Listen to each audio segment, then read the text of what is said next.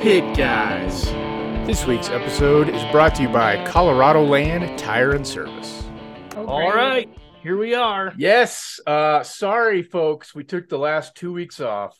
We had sickness and we had race cars. Which is a sickness in of Yes. itself.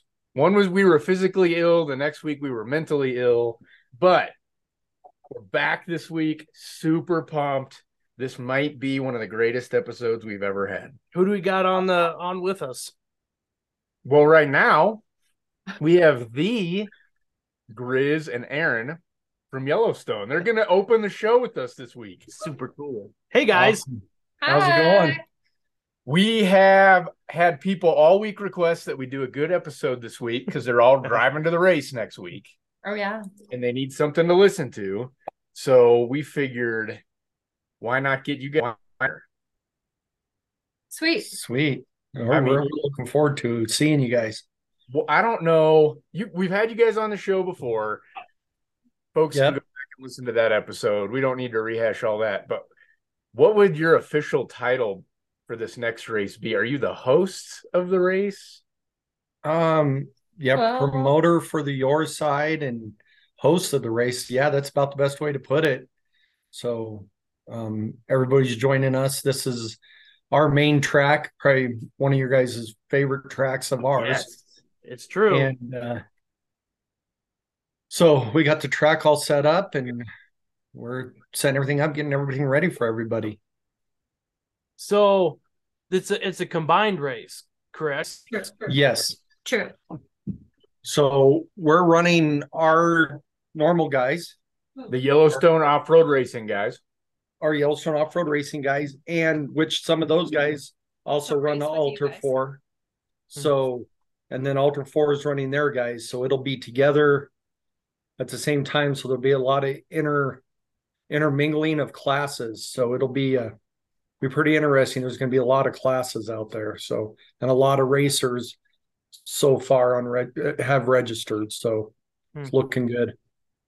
So, yeah, Rush, Kentucky, a few weeks ago had a record-breaking number of entries. I think they said over 100 cars. Yep. And the message we got from Alan at Ultra4 this week was we have already surpassed previous numbers for the Big Sky 200. Yes. And he's trying to pump this up to get 100 cars. Well, we'll tell you right now. Have, what's combined with us and them, we're roughly at 120 cars, and we Dude, we still don't have our regular racers have not even entered yet. some of our guys, I don't know what their deal is. They're race car drivers. Last minute. Yeah. That's what their deal is. I almost was going to post something because our stock class was bigger than our UTV class like 2 days ago. Really? Whoa. And I'm like, this is not normal, actually. Like, where are the UTV guys? Because we have a bunch of them. Yeah. And I know they're coming. I'm seeing all of them building cars on Facebook. So, like, what are you guys doing with your paperwork? And for me, you know, I'm trying to get all the information so that Miles and Pam have stuff to talk about for our guys because they don't know them. I mean, they know they know most of the UTV or all the Ultra4 guys. But then when they're announcing for our classes are mixed in at the same time for racing, it's going to be hard for them. So I'm trying to get all the people's sponsors and all that stuff together. But my guys, you know, they're just not on it, I guess. Well, we'll take this. So we're just going to let Pam and Miles make stuff up, I think, is probably the best idea. We will tell you guys, if you're listening to this, if you're racing there, seriously, all you have to do is message Pam or Miles. Miles is who we usually talk to. Get him your information. He wants to know as much as possible. He's a note taker. We don't want to hear him say the same thing 100 times. So get him your information so he knows who you are. That's awesome thing he's good at. I think the Ultra4 guys are doing a better job than my guys, but that might be. I have a feeling Tuesday night, because their registration and ours both close at midnight Tuesday. So I have a feeling Tuesday afternoon, our emails are on every site is going to jump up dramatically. That's crazy. last minute. 120 cars already. Dude, that's so cool. What is your guys' record for the Big Sky 200? 87. Wow. And I'm super excited to see that, to hear you guys say stock class is pretty big. Like, stock class is my favorite class of all of them. There's I spilled my Dr. Pepper all over my computer. Go get a rag. I'm going to talk for a minute. I love stock class. Someday I'm going to race stock class. Right now, Dumpster Fire Off-Road is building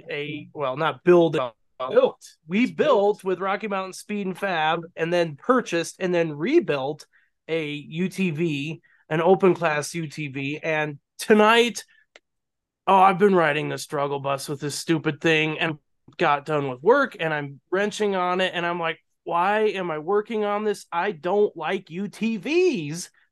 I would rather be building a stock class car, but here I am. UTVs suck to work on. They're fun to drive. I think they're so much easier. Way easier to work on. No, they're not. Now, you guys have a Can-Am. That's your problem. That thing's just in general. That's why we don't ever work on them. I love wrenching on a good Polaris. I love wrenching on an actual something American that has space or Asian. I just a nice simple pick 'em up, or in my opinion, Suburban is the ultimate vehicle. But here I am stuck with the dang UTV. I don't get it, but whatever. It's a good class to be in. It's a huge growing class, but it is good. But I still love watching our stock guys. Anybody that can sit in a stock vehicle and run 40-mile laps. Yes. And run several of them and just take the beating that those guys do. Oh my gosh. So a whole nother level. Let's talk about the specific Big Sky 200. You said it, one of our favorite freaking races of the year. Now, granted, we have an emotional attachment. Yeah. It was our first race. It was our first race with the car last year. It's our first race with our car again this year. Like, it's always a pivotal race for us, but it's different. It's not your typical Ultra4 course, right? No real rocks. You wouldn't believe how many people have messaged me this week and they were like, we need to know what the rocks look like. I've been getting the same messages, and I'm like, well, as far as I know, there's no rocks. JT's supposed to be here this weekend, and honestly, he's never been to this course, so I guess we'll see when he gets here what he wants to do. But I'm assuming that with a 200-mile race, there's no point in trying to put rocks also. You guys enough already. You guys know as well as I know, the first time Ultra4 showed up here, we had a less than 50% finish rate. Yeah, that race, and that was with no rocks. And see, this is what people don't understand. You get there and you're like, it's easy. It's so open. It's open. So then you're going mock Jesus, and all of a sudden there's a freaking 90-degree turn. You're like, oh no, and then you roll. It's great. I love it. It's the best. Or those little cow tracks that out. That happens. The appeal to me is what I mean. Ultra4 is all the races are different, right? King of the Hammers, Crandon, you guys, they're all very different courses. And this is not maybe a technical course, but you have to go for 4 hours and 200 miles. I mean, that's a long way. And it's going to wear your stuff down. Oh, yeah. Oh, it does every time. And I love to win it in the first lap for sure. Usually when I see them come through and I'm like, oh, he just had the fastest lap, he's going to break. Yeah. I already know. Definitely the typical Ultra4 like race of a trip, just a different kind of race. Yep. I think it's going to be cool this year with Ultra4 being there, and those guys have seen it before, but some of them have not. A lot of racers that are coming seen other cars. Oh yeah. And seeing our trophy trucks and everything else. You guys saw them last year between the TDK car and the Geyser cars and everything else. I think they're gonna be shocked at how fast those cars are and what they can do. It's gonna be you guys have like your series, you have some pretty cool builds out there because you have some different classes. I'm trying to think. There's that yellow TJ Chevy, maybe. in the Chevy. Yeah. I don't know for sure if he's coming. Oh, I hope I have it's guys. super cool. It is cool. I want him to come. I have a couple guys that just built some VW things that they're gonna race. You got 1,600 class cars, right? That race in your series. They're actually gonna fit. Their suspension fits in our comp mod class, which is like would be like similar to Legends, I guess, for Ultra4. Their suspension fits in that, but they're gonna be in VW things. Which will be cool. Remember we camped by that guy last year that raced the bug. Yep. He was from the West Coast. Yeah, Scotty. Yep, he took that bug, stripped it, took all the parts off, and built a Volkswagen thing. Oh. So, yeah, they're gonna be cool. So you got from that and our 1600s all the way through to the trophy trucks and our comps and our stocks, and then the UTV classes as usual. And then, of course, still one of my favorite is the youth classes. Mm-hmm. You know, they're so fun to watch those kids. So it'll be good qualifying. You guys know this qualifying track. It's 4 miles, but it's fast and it's fun to watch. It is so fun. Yes. So let's address this because we'll go back to what questions we're getting. Okay. A lot of questions I'm getting are, what kind of track is this? Are there rocks? But how is this place set up, right? And let's be clear, this is not in a town or a city. It's literally a pasture, right? It is a 10,000 acre ranch. A ranch, and that is what it is. Kind of, I wouldn't say in the middle of nowhere, but you're 20 miles from Billings, 25. The town of Broadview, which is what the address is. Everybody thinks I keep getting what hotel in Broadview? Yeah, there's a bar and a post office. There's a bar and a post office. So we need to bring our stuff. This is dry camping. We'll have a food truck. Okay. Oh yeah. Truck out there, but outhouses will be there. Yep. But it's dry camping. Friday night. Okay, go ahead. We camp on pit road, essentially, right? Yes. So that is something I'd like everybody to know is this year on pits with this many people, you're going to get one place per registered vehicle. So you get one spot on pit road, but you guys know right across from pit road there behind the pit, behind where you set your pit up, there's plenty of camping and that whole lower pasture. We mowed all that. So there's all that. So plenty of room to camp, but pit road vehicles on pit road will be just one per registered vehicle. So if you got 4 vehicles, you get 4 spots, so on and so forth. But and I'm kind of hoping after, like, maybe some of the UTV guys that race on Friday can move some stuff out and let a couple of truck guys come in for, I know it's a pain in the ass to move all your stuff, but I mean, it's so many people and it's going to be, we mowed all the way down around the corner. So we opened up the pits quite a bit. We opened up where Erin did a registration last year. That's all leveled and that's a whole vendor area now. So that's where the semi MAO or Ultra4 semi will be. Erin will be there. Friday night, we have a live band playing. So we'll have music and a live band Friday night there with the big, huge fire pit. So a lot of good stuff. So the brief schedule is pre-running on Thursday. Yep. You guys are pretty lax on time, right? Yeah, Thursday. For Thursday, like just pre-run. As long as you make make the driver's meeting, like you can start pre-running at whatever time you sign paperwork till driver's meeting time. Once you've signed all the waivers, then you're legit to go out and play. So pre-running Thursday, Friday is qualifying in the morning. Qualifying for everybody. And so then there is one thing with that is UTVs will qualify first. Yep. So I did, it's not on there, but I do want they race that day. Because they race that night. So I want to give you guys as much time after qualifying to go back and tweak on stuff. And I can't imagine that be whatever Yeah. break in qualifying. No, that never happens. UTV race starts at 3. I Is think that right? so.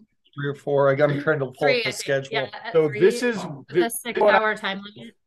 about getting to race the Big Sky 200 on Friday starting at 3 p.m.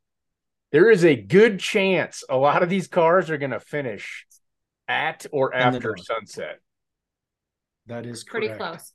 So with that being said, I've raced this race into the sunset into dark. We ran a night race here, and we started at sunset. It is harder to race into the sunset than you think, with that shining right in your eye. So that is something to watch. I can only imagine. Okay. So it'll be our driver. Go ahead. Up there. Hi, Jeff. Hello. Dumpster fire off Hello. roller, not driver. Our roller. Curse me already? He hasn't. Has he rolled? Yes. Well, he tipped it over, and then somebody hit him, and like that wasn't his fault. Why are you being so kind all of a sudden? He smells good, man. Anyway. So yeah. So also, then we start. Go ahead. We start the race one at a time, so it's all adjusted time, right? Yep. Like just typical. The time cutoff is 6 hours or 7 hours or whatever it is, but it's obviously like, whoever starts last has that much more time. Basically, is. Then roll into Saturday, and basically you're going to have 2 races on Saturday, right? Saturday morning, some classes, and then Saturday afternoon, the big dogs. Yep, all the big trucks. Yep. And it'll be, and then that's the one thing on Saturday morning, you'll have from 1600s all the way to stock, comp, 45, 46. That's everybody all in the morning race. So you can have, and so it'll be everybody, but you guys know that you guys have been there. Once you dump a minute or 30 seconds apart, depending on what I do, depending on how many, it's hard to catch that person in front of you. It's wide open. So tell us this. This is the other question we're getting. Track connections. Now, obviously, we're a week away.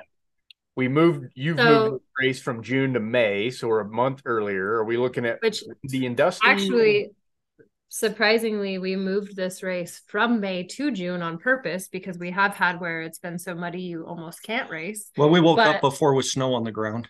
So, well, that's snowing here right now. So June, it was our preference, but it didn't work with Ultra4 schedule. But there's 2 specific places that are muddy right now. The 1600s made it through last Saturday when we were driving, and they're teenage kids driving those. So, I mean, it's probably going to be fine. It's supposed to rain like a little bit this weekend, which it dries out really quick out there. But it's supposed to be 80 degrees. It's going to be dusty, more than likely. Which is totally fine, because being out there in crappy weather is way worse than being out there when it's warm. So, well, before we say that dust is okay, we need to remember and remember in our hearts 2 years ago, poor Robert Taylor holding down his canopy and his tent. I miss him for hours. Hours. And the cheap bastard. It was so bad that he finally went and rented a hotel room. That's how bad it was. Oh, it's Robert Taylor does not get hotel rooms. I've been watching, and it's only the highest wind is 12 miles per hour right now, because it happens out there, but I think it should be decent. Also, like, if people don't know this, there's Turn 2 TVs bringing some people. They asked me for a driver list, so they've reached out to some of the people already, but they're gonna have some camera. Opal, stand up. Sorry. Live show, live TV, live show, and we got a dog. I know, a puppy. But Turn 2 TV's coming with some camera crews they're going to be selling footage. They'll be out there. That's cool. So it'll be, and we did make some track changes. I know you guys are going to ask that. And no more going up the ranch road. Okay. So I don't know if you guys have been watching. You built we something there. we did. So you were crossing the ranch road. So you know where you came up the ranch road and made the hard right up the rough section? Mm-hmm. Straight across the road from that, which would be straight north. We dumped, I don't know how many yards of dirt off that into that. And so now you come across, you make the corner after the hayfield and you run straight at a 23% grade uphill to most people have been clearing the road when they've been hitting it. Also, not recommended. Not recommended. But and then you just go straight across. So we did that for safety reasons. It was really hard for us to watch that road and know what was coming up, which racers, as we're trying to get crews out to people back and forth. This really makes it way safer for us. So it's a change I've wanted to do for years and years. And we finally just bit the bullet and did it. And we're running the same direction we did last year, which you guys know what that means. The big jumps in. Yes. And if you want it, speed and fab jump. It's the Rocky Mountain Speed and Fab jump. Joe sponsored it. So attaboy, Joe. I know, right? It started as a bump last year, and by the end of the weekend was a glorious launch. Yeah. Tom Prendergast. And it's close to, it's really a cool spot because people in the pits can see it. Yes. Like it's different when it's all the way out there and you're like, cool, they're 40 miles away from me. I can't see anything. That jump is rad every time. So we would go through the pit and then we'd all run around the corner of the trailer to watch. Yeah. It was funny because all the camera crews last year asked me, where should we go to start? I said, I'd go to that jump. They're like, out of the gate. I said, none of these guys have enough brains to back off. Watch it. I said, you're going to come around that and remember about the time they're hitting the bottom of that jump that, I should have backed off. And you saw that with Rowdy in that TDK car. Yeah. Launched that.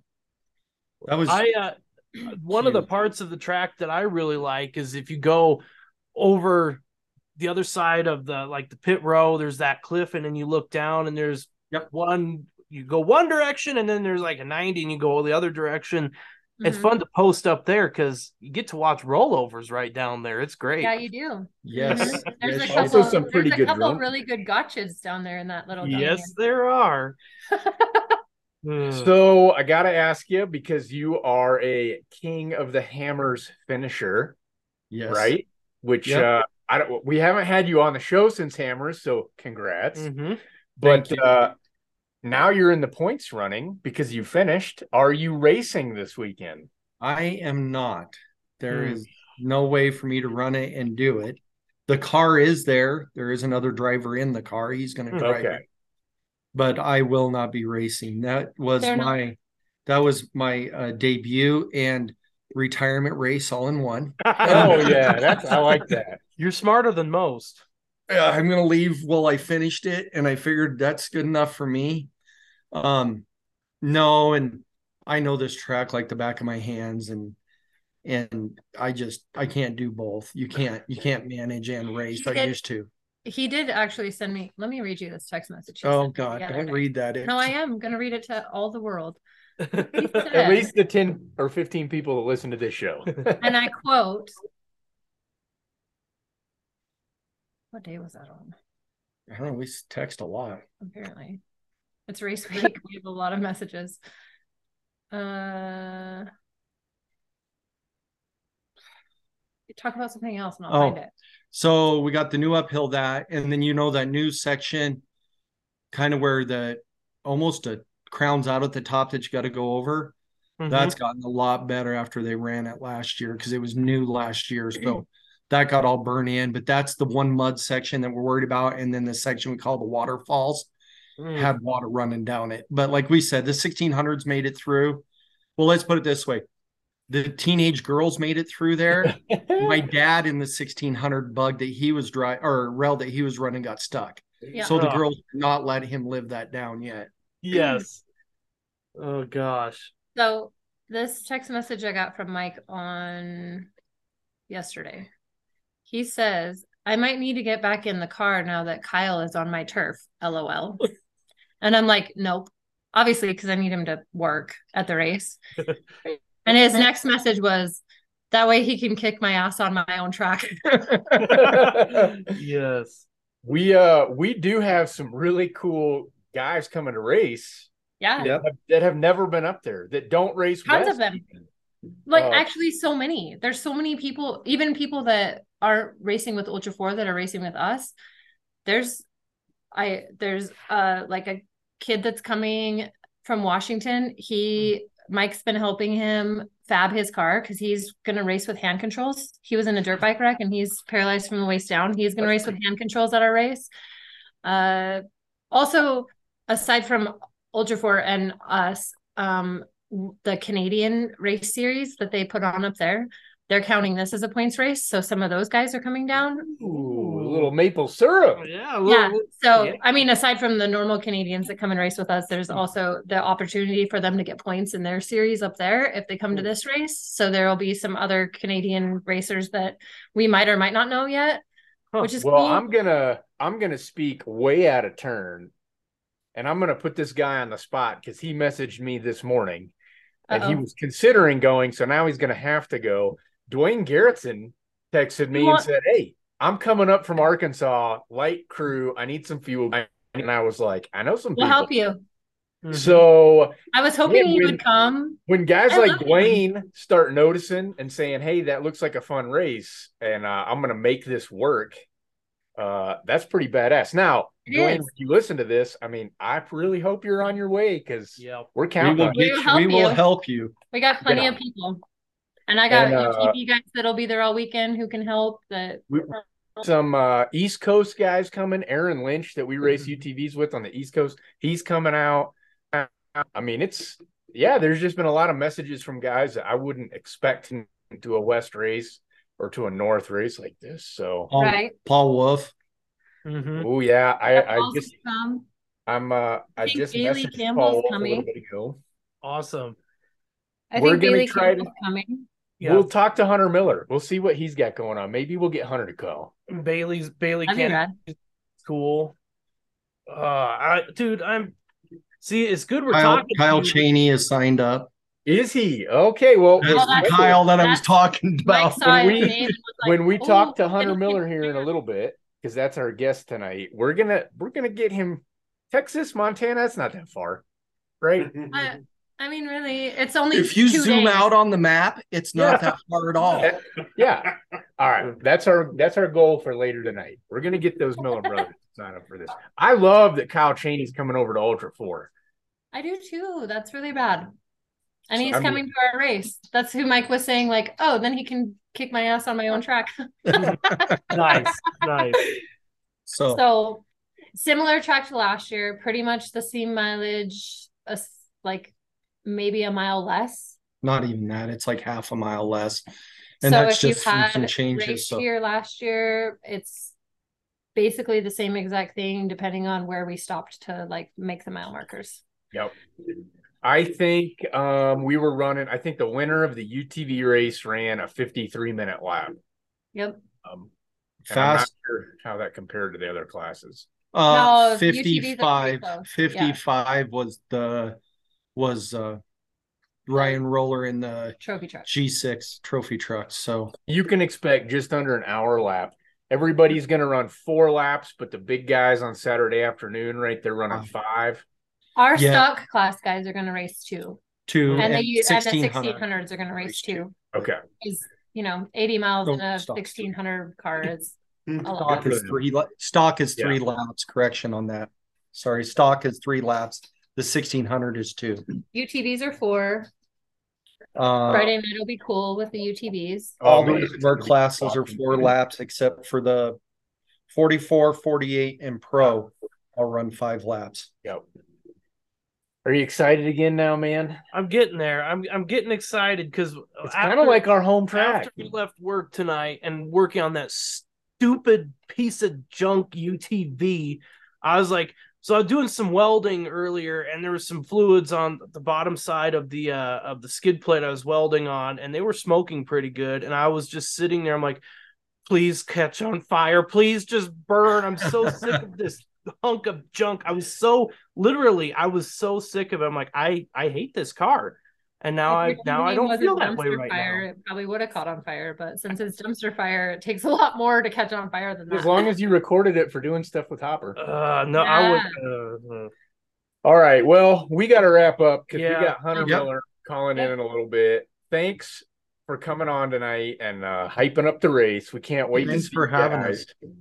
Man, I am pumped. Our families are coming to this one. Yes, yep. This is a big one for all of us. My girls are stoked to go find rattlesnakes.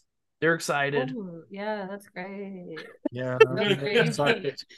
Yeah. One animal I do not like, and there's people that want to see them. No thanks. I don't need to. Whatever. You get over it. All right. Well, like thanks, I said, thanks again. We're gonna hang up with. We're going to hang up with you guys real quick, and we'll hear a word from our sponsor this week, and we'll call up Hunter Miller.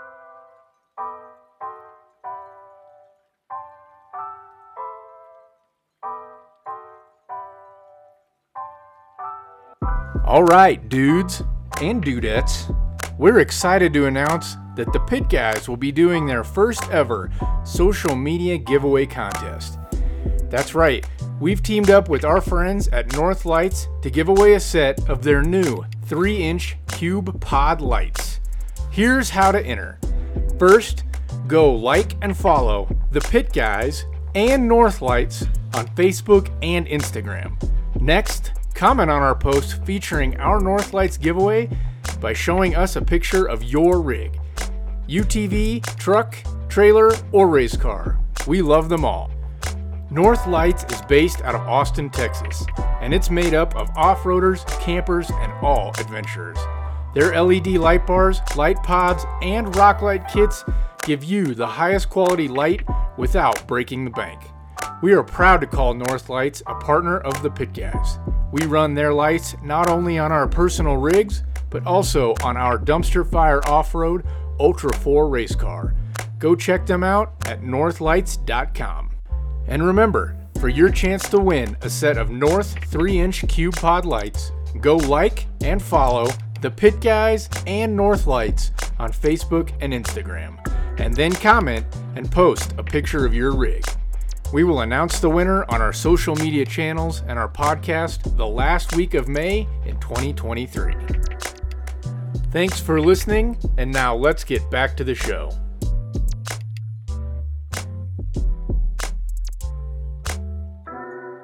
All right, we are back for tonight's guest segment. I don't know. We don't have a real name for this. That was awesome. That was to Erin and Griz tonight. Sure was. That was a little therapy for you. You're feeling better now? Feeling better. Feeling not as grouchy as I was before. Yeah. It's going to be sick. I'm so excited. So excited. I love Montana. It's such a cool place. So let's get to it. We got Hunter Miller here tonight. Hunter, what's up, man? What's happening, guys? How you doing tonight? I'm doing great. Hopper's doing better. Doing better. You know, if it's been snowing, so that's kind of a Debbie Downer. That's annoying, but you know what? It's summer somewhere, so we just think about that. You can come to Texas. You don't want to be down there for summer. So I mentioned to somebody that we were having you on, and they were like, man, you sure do love these Can-Am guys. Because we've had a lot of you guys on, and I tried to tell them, like, I'm a Polaris guy. I'm not even a Can-Am guy. It's just kind of like the fast guys seem to be Cans, right? I hate to say that, but. And I don't even like UTVs. Yeah. Jeez. I take offense. Don't feel bad because dumpster fire off-road, our team we're a UTV team, and the team I got my start on, Rocky Mountain Speed and Fab, who we still hang out with and help, that's also a UTV team. So it's weird. Who knew? You just hate your heritage, don't you? I guess that's what it is. So folks listening, because we do have a few of those stragglers. Hunter Miller, you are a Can-Am UTV racer. You race all kinds of series. But you are a UTV guy, which I can appreciate. Yeah. Definitely. We make our rounds around the country. We grew up racing motocross on quads. I started when I was 6 years old, 37 now, so been around the block a minute. Um, yeah, we started in motocross, moved to cross country. When we got into side by sides, we primarily started racing cross country. Didn't really have any desert experience or even short course experience on them till about 2020 when we started racing at King of the Hammers. And when Texplex popped up over here in Dallas, started racing out there. That's when we started getting into short course quite a bit. And yeah, we've just been all around racing everything we possibly can. So you and I have been talking for like a month trying to get your on our schedule, and then we got sick and we had to build a race car. And You got sick. yeah, we kept putting it off. But I told you a couple of weeks ago, I was like, hey man, I'm not trying to jinx you or anything, but we do have a lot of winners on this show. Mm-hmm. We've been fortunate. Now, it was great that we put off last week because you went out last weekend and had a pretty good race. Yeah, that's it. I must be a good thing that I didn't come on last week. Thank you for getting sick. Yeah, thanks. No, that race last week was awesome. It was the Red Bull Beach Scramble, and man, I've never raced anything on the beach. I've raced some sand tracks, back in my motocross days, but nothing like that. Something where there was no bottom to it whatsoever. It just kept getting deeper. Pictures of the course were nuts. Yeah, it got crazy when we first got there. Like the whole beach looked like it had been packed with a grader, and then by the time we left, I mean, there were ruts that were shoulder deep. Oh. So it was wild. It was a good time though. I wasn't quite sure what to expect when we went up there, but it's everything I hoped for. So you're racing on the beach. I know you race like some of the MAO series, right? You guys have been to a couple of those races. There in Jay at Mid America. Yep. Obviously, we know you and a lot of people from King of the Hammers. You and your brother have kind of made a name for yourself at KOH. Good or bad, I'm not sure which. Good, but I'm a fan, so yeah. We said this earlier. You guys raced with Can-Am, but I think the big thing that got a lot of guys know you and Cody for is putting your UTVs in the unlimited race, right? That's a big deal. Yeah, it's funny. It all started almost as a joke. The first year we went to KOH was in 2020, and like I said before, we didn't have any experience with that type of stuff at all. We went out there and pre-ran twice, and the first day, really, I think I still go into the rock gardens and go cross-side most of the time, but luckily Chad has a pretty good eye for the lines. But we went in 20 and didn't have a freaking clue what the hell we were doing. And so you've never been to King of the Hammers before that? No, none, not whatsoever. I've never crawled a rock in a UTV a day in my life before we went out there in 2020. And but I watched Kyle do it in 19, and sorry, my dogs are about to start going ballistic, I think. But no, we watched Kyle go about 30 miles in 2019 before he broke down, and thought, man, we'd like to give that a shot. So Can-Am was kind of desperate to win the race at that point. They were sick of Polaris winning every year, so they sent everybody out there, including us. Our goal was just to finish the dang thing. We didn't think we had a chance in hell of winning it, and we went pre-running with everybody, and they all said, y'all need to slow the hell down in the rocks, or you are no way you're going to make it through the first two trails, before you're sitting on the side of it watching everybody go by. But back from our GNCC days, we're super used to basically sprinting through the woods with very little margins for error. And out there, I mean, you have to keep the car together, but it's short course pace. And we kind of took that same mindset to King of the Hammers. I mean, we're not just beating the crap out of the cars, but I mean, we're not just rock crawling either, So the whole time we're pre-running, everybody's telling us to slow down, but we didn't feel like we were damaging the cars. I mean, we have a pretty good feel for that. And come race day, it worked out. I mean, it worked out for me. Cody went about 20 miles and broke, but for me, it worked good. That's crazy, man. I mean, you show up to, like, we always ask guys, what was your first Hammers experience? Yours is like getting to the race. Yeah, that was pretty much it.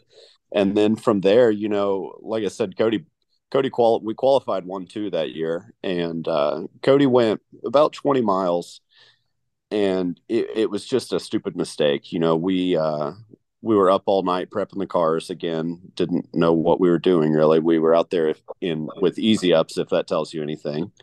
And anybody that's been to Hammers knows that means you don't know what you're doing. That's very true. Yes. So it was a mistake. A bolt on his lower shock got over torqued, and it ended up breaking. And it took him about 30 minutes to get it fixed. I mean, he came back to ninth. He did good, but had I not won, he'd have probably been stoked on that finish. But since I won, he's pissed. And I flew home the next day, and he's, eating breakfast and stuff over at Casey Curry's. And they said, why don't y'all just stay and run the 4,400 race? And, everybody was joking, except Cody kind of took it serious, and he went and talked with Dave, and Dave was kind of stoked on the idea. So he ended up doing it just on a whim. And I think he got, I don't know, maybe 23rd, something like that. But hell, nobody expected him to finish the damn thing, It was crazy because I think 2020 was my first year at Hammers too.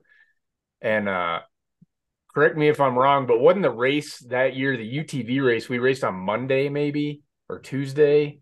Yes, I think it was Sunday actually. It could have been. And there was a big break, like almost a week-long break to the 44. Yeah, that's it. And we had no plans of anybody staying out there. And I thought Cody had lost his mind when he said that he was doing that. I mean, I was scared shitless for him, to be honest with you, because all I'd seen was the videos of Shannon, these guys just running each other over in the rocks, and you damn sure don't want one of those trucks running over a UTV. So, but well, honestly, I've experienced it. I don't know. We hold our own in the rocks pretty good.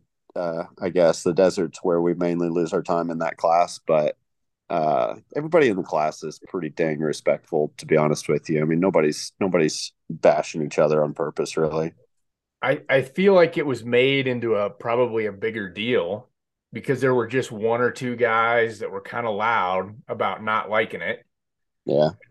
Everybody else was kind of like, hey, man, you want to beat, you got to beat the best, you got to race the best. And my whole kicker was always, it's unlimited. There's no rule. No rule for anything except safety. And tire balls. If you're going to let it happen, then it's not really unlimited, right? No, that's it for sure. And I mean, I've heard a million different rumors about stuff that they're going to do, weight limit. And trust me, I get it, honestly. Yeah. If you think I want to get hit in the dust by one of those 6,000-pound monsters, you're crazy. But nobody's more nervous out there than us. But to be honest with you, I mean, we hold our own in qualifying. We hold our own in the desert. Of course, we don't have quite the top speed that those things have, but not all of them can even go that fast, So yeah, we lose some time to the top, I don't know, 5-10 guys. But aside from that, in the rocks, it's not like we're out there slowing anybody down, And you're building specific TVs for the KOH 4400 race, right? We did this year, yeah. So in the years past, we used the same car, and it was a gigantic pain in the ass because we'd qualify Monday for the UTV race. Then we didn't touch the cars really, aside from go through them, because we had to qualify on Wednesday for 4,400. And then we were typically pretty late in the day qualifying for 4,400. So right after that, and keep in mind, while we're waiting on qualifying, we're supposed to be going through contingency for the UTV race. So we've had to do that in the meantime, but we qualify for 4,400, and then the cars have to get stripped completely apart, completely rebuilt to be ready to go at 6 a.m. on Thursday the next day. And then after the race on Thursday, they're stripped apart again. And on Friday, while we're rebuilding the things, we're supposed to be going through contingency for 4,400.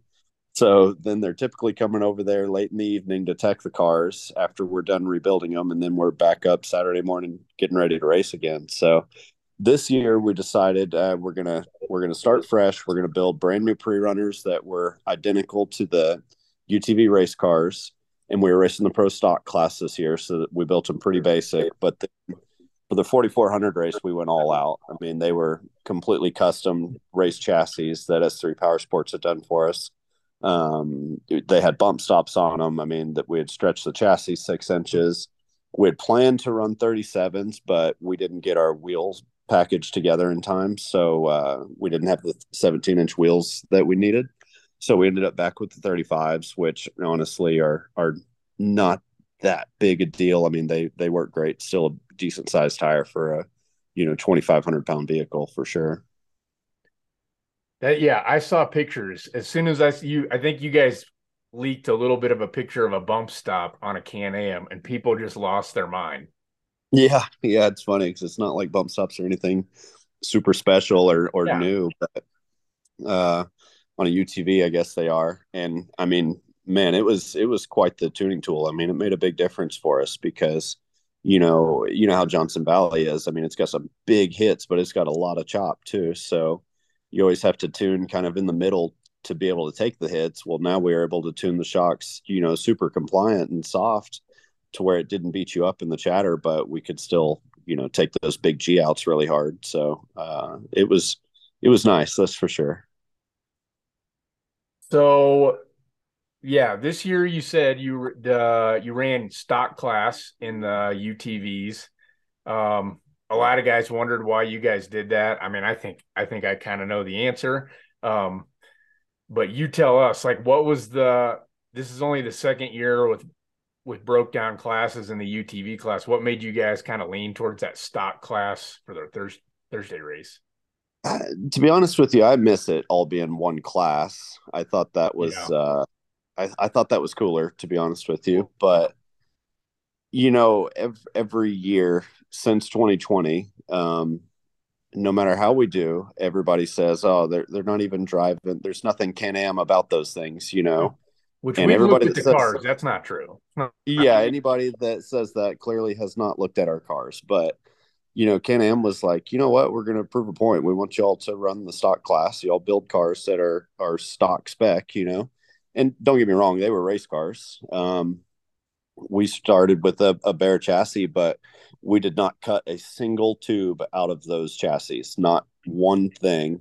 All we did, weld in a solid safe cage. We did solid door bars, and for safety, and we did a fuel cell also for safety. And then we just added a bunch of gussets to them. I mean, we ran stock trailing arms, we ran stock geometry A arms. Everything was stock, all stock suspension mounting points, 32-inch tires. Our power package is always stock. We never open the engines. The only thing we do is tuning and exhaust. We run stock clutches with just different springs and levers in them. Our model has always been, simple is better for sure, because it typically always finishes. So those things have plenty of power, off the showroom floor. You don't really need much more. But yeah, I mean, I missed the 35s when I was out there on the 32s. That's for sure. The 32s will go anywhere the 35s will go, but they just beat the hell out of you compared to the 35s. But I wouldn't really say they were much of a disadvantage. Yeah, I think that the subclass rule thing is still new enough. I mean, we've looked through the rules, right? We've built a car in this era, and I think a lot of guys that complain about it don't actually know the rule, read the rule book. And you guys followed that book to a T. I mean, we didn't see anything weird. I will say this: we call him our engine guy. Our buddy Carl always helps us with motor work, and he preaches and pounds in, stock. He's like, if I could just buy a new Razor every year or Can-Am, whatever, and just put the safety shit on it, race it for a year and sell it and buy another one every year. He's like, that's what I do, because these I'm things are telling you. so capable. Yeah, that's it, man. Like in 20, our pre-runners, they not only were they were stock, like the stock base model 120 horsepower. I mean, the slowest, cheapest thing, the X3 that is available.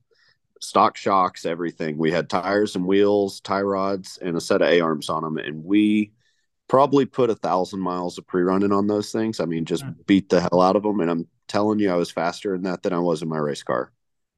I mean, hands down, because the thing weighs nothing.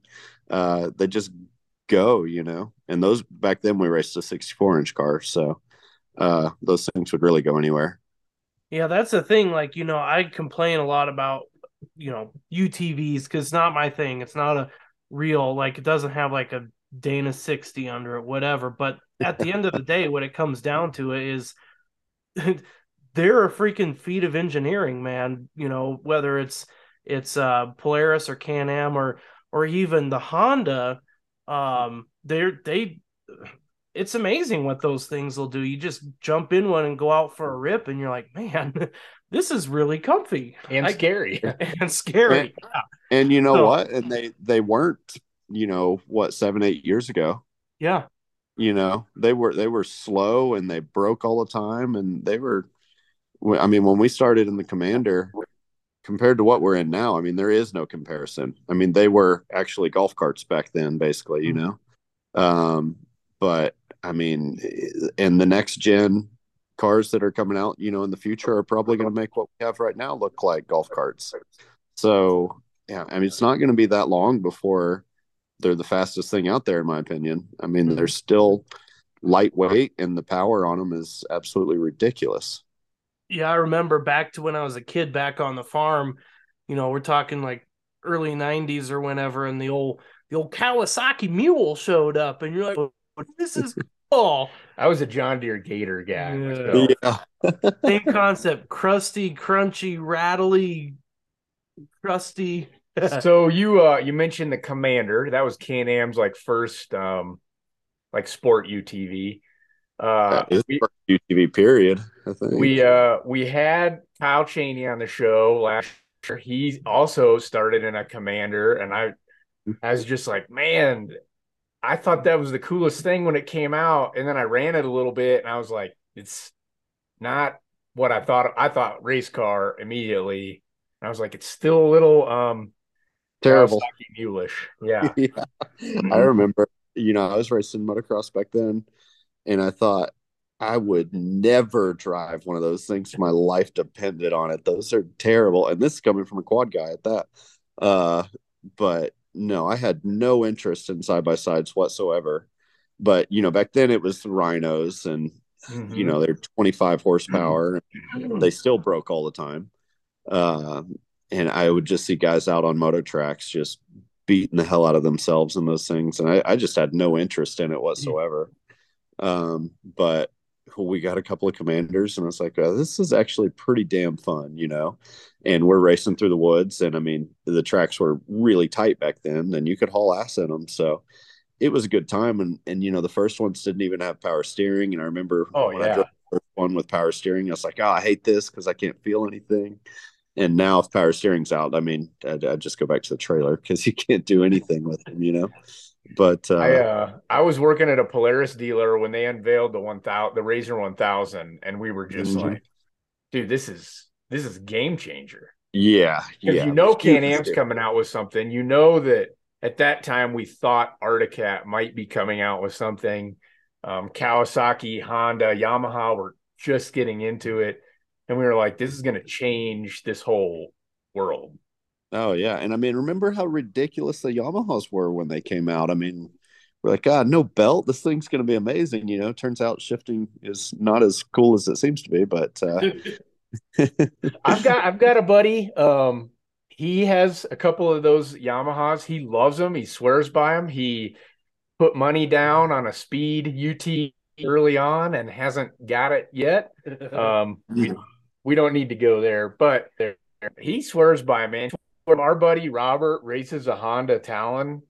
He loves it, and that's all that really matters, man. The guy gets out there and can build a car he's proud of. Mm-hmm. So, oh no, that's it, man. And I mean, honestly, like anything you spend time in and get used to, it's going to become natural. And yeah, of course you're going to love it.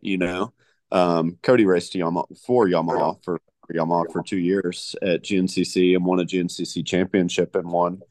I always thought, man, that looks like the biggest pain in the ass to drive, But I mean, like you said, he loved the thing. I mean, they were fast and they worked really well for that. So it's awesome. And I mean, who knows what these things are going to be in the next couple of years, times are changing for sure. And technology's changing. And I mean, it's exciting times for sure. It's like every couple of years, the platforms are completely changing and you've got something new to look forward to.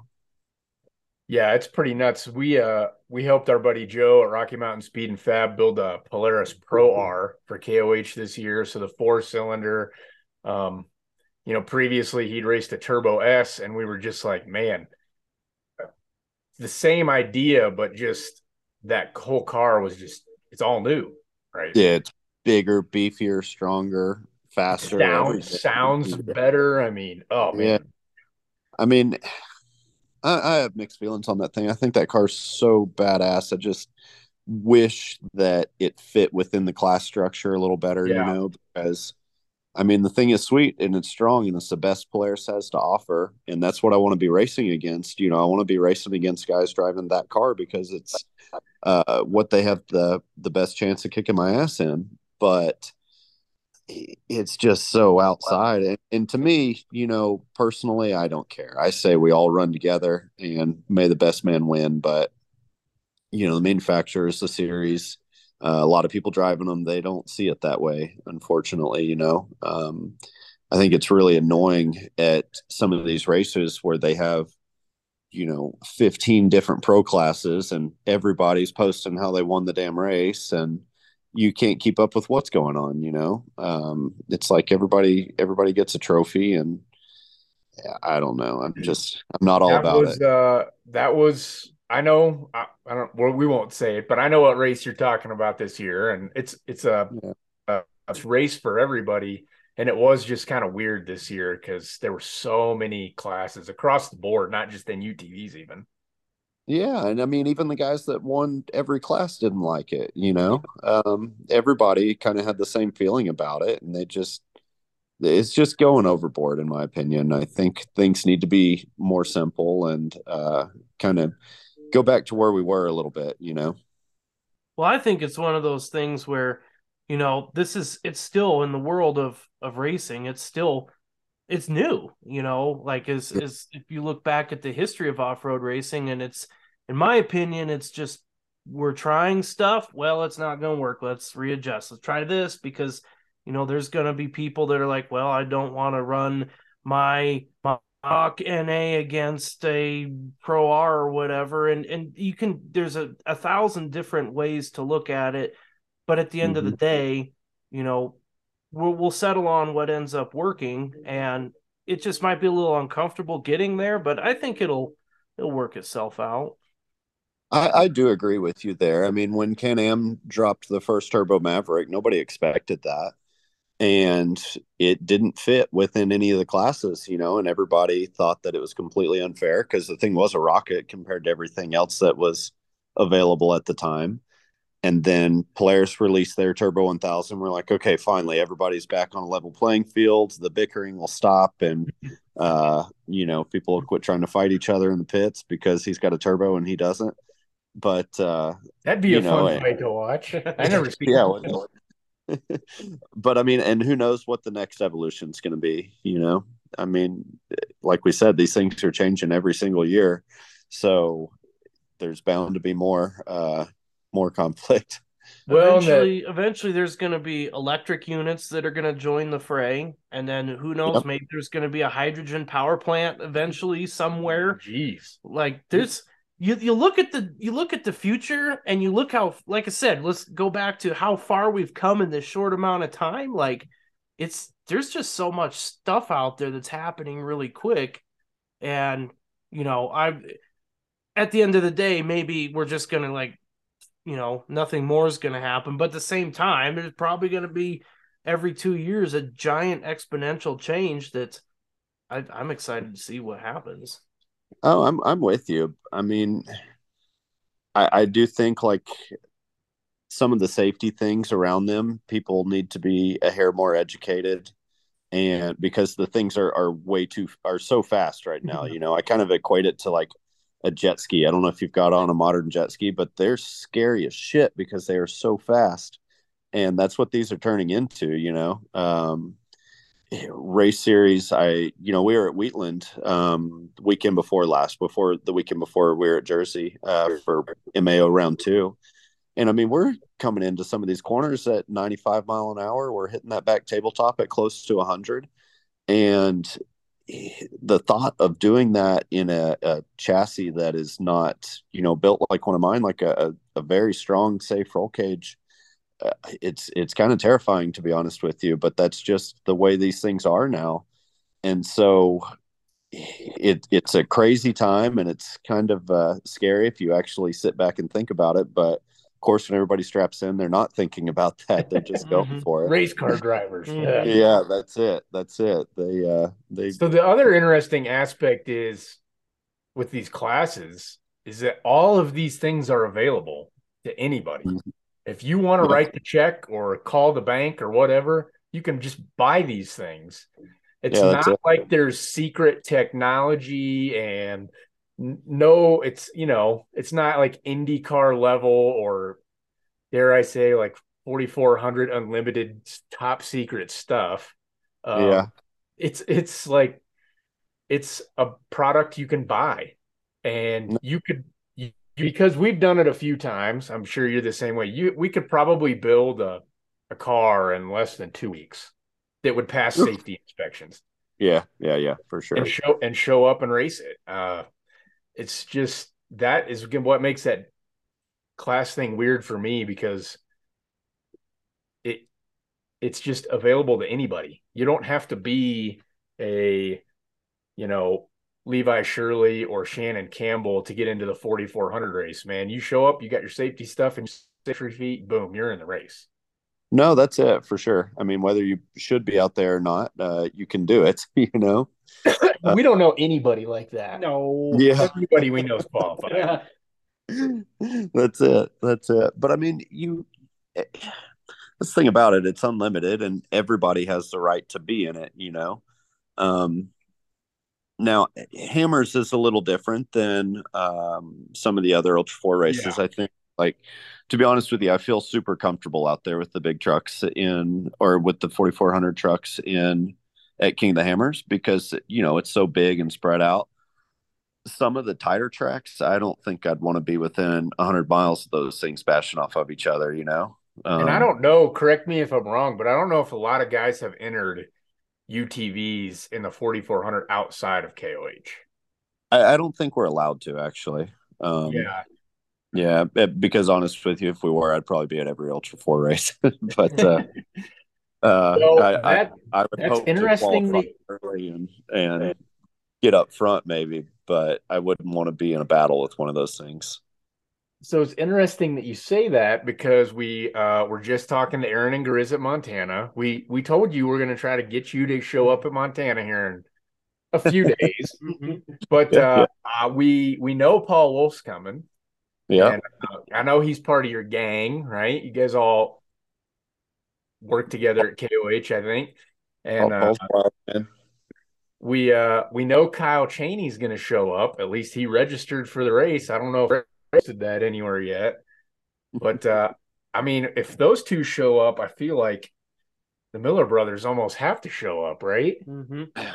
Montana's a long freaking ways. It's beautiful this time of year.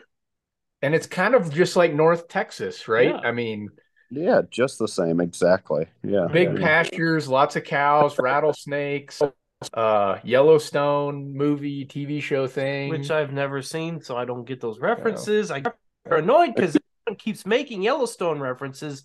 Never seen the show. I'm like, just stop it already with the goddamn references to Yellowstone and the freaking train station. I almost feel like I should hang up on you. I'm with you. I'm a fan. You're missing out. Man, you haven't even seen any of the prequels or anything. You're just missing good TV. You would love it. No, oh, I Anyway, do too. I honestly I like them better, I think. But no, I think Kyle's actually running the whole Ultra 4 series. I'd like to do it. Back when we raced GNCC, that was my absolute favorite type of racing in a side by side, and I definitely think it's what made us develop the skills we have as quickly as we have, because it was sprint racing, but the consequences were so high in it that you had to really learn to be smooth. But we're just so dang busy with everything we have going on. um, you know it seems like it was about 9 months to prep for KOH last year. By the time we were done with it, I didn't even want to look at a side by side. But then we were starting racing again in another 3 weeks, so we had to get our short course cars ready. And we're racing. We've done a couple of these Red Bull Scrambles now, and Mid America's racing about once a month. It's just busy time, and I mean, it's already time to start thinking about getting ready for KOH next year. well, I'm not going to hold it against you, but I'll tell you this: Kyle has gotten great feedback from joining. And we're Ultra 4 guys, right? So don't get me wrong. Oh yeah, Totally biased, but yeah, maybe next year we'll see you at a race or two. Maybe later in the year, I don't know. We'll see. we're planning to race Ultra 4 race at Visions, and then I think I'm at Kyle. The PA Ultra 4 conflicts with one of his champ races, so I think I'm actually going to run that one for him. Oh, substitute driver. Go and get him a nice DNF. I like it. Yeah. Well, somebody pays me off enough. Want to get some points on Kyle. The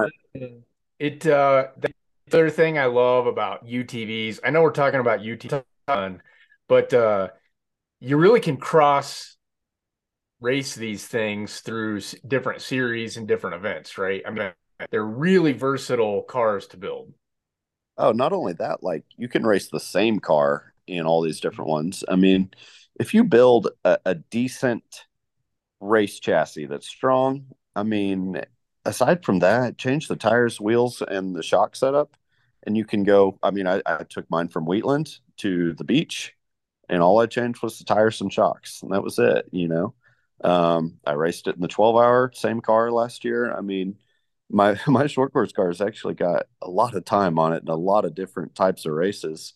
I mean, I don't know if y'all saw that mud hell race we had at the 12-hour last year. Oh, dude, that was incredible. Yeah. Well, that's kind of on our medium list to go to that sometime, just because it's a very unique race. Yeah, it's hands down my favorite race of the year. It is so much fun. Kyle and I have raced it together the last 2 years and won it. And man, it's a freaking blast because you can drive all you want. The first year I did it, I drove about 9 hours straight, and I wasn't planning to do that, and so I wasn't wearing a catheter, and I'm not one of those guys that can wet his pants. So I've never been in that much pain in my entire life ever. It's before or since. I mean, awful. Gosh. So let me ask you this: you race all these different kinds of races and series. Have you ever looked at Baja? Is that on your list? I actually I've done the 250 and the 500. I got third in the 500 in '09. That was on a quad though. That wasn't on a side by side. Man, the quad guys that run Baja are like just shy of the Iron Man on the dirt bike. The quad guys are nuts. Oh, they're gnarly. They're gnarly for sure. But yeah, I mean, short answer to your question, yeah, absolutely. I'd love to. I think we could do well down there. It's just, what it takes to go down and be competitive to win the 1,000. I mean, it's a serious operation, and it's so close to hammers, and we put so much into hammers. I mean, it's literally what our entire year revolves around. But the next, I've got a bucket list dream of trying to do the Dakar Rally. So okay. yeah, we're in the very, very, very early stages of trying to put that plan together. Kind of have a lot of the pieces in place that it takes. It's unbelievably expensive. I mean, more than I would have ever dreamed to do it correctly, But, I can't say 100% obviously that it's going to happen, but I'm sure trying like hell to make it happen. We'll see. Even if I only do it once, and maybe I'm going to get over there and that's all I want to do it. I mean, it looks freaking tough, but that's I think what's got me intrigued as well. Well, that's a whole nother level because there's like an ocean in the middle. Yeah. Just Yeah. Just that simple part by itself is mind-boggling. Yeah, and I damn sure couldn't do it on my own. That's for sure.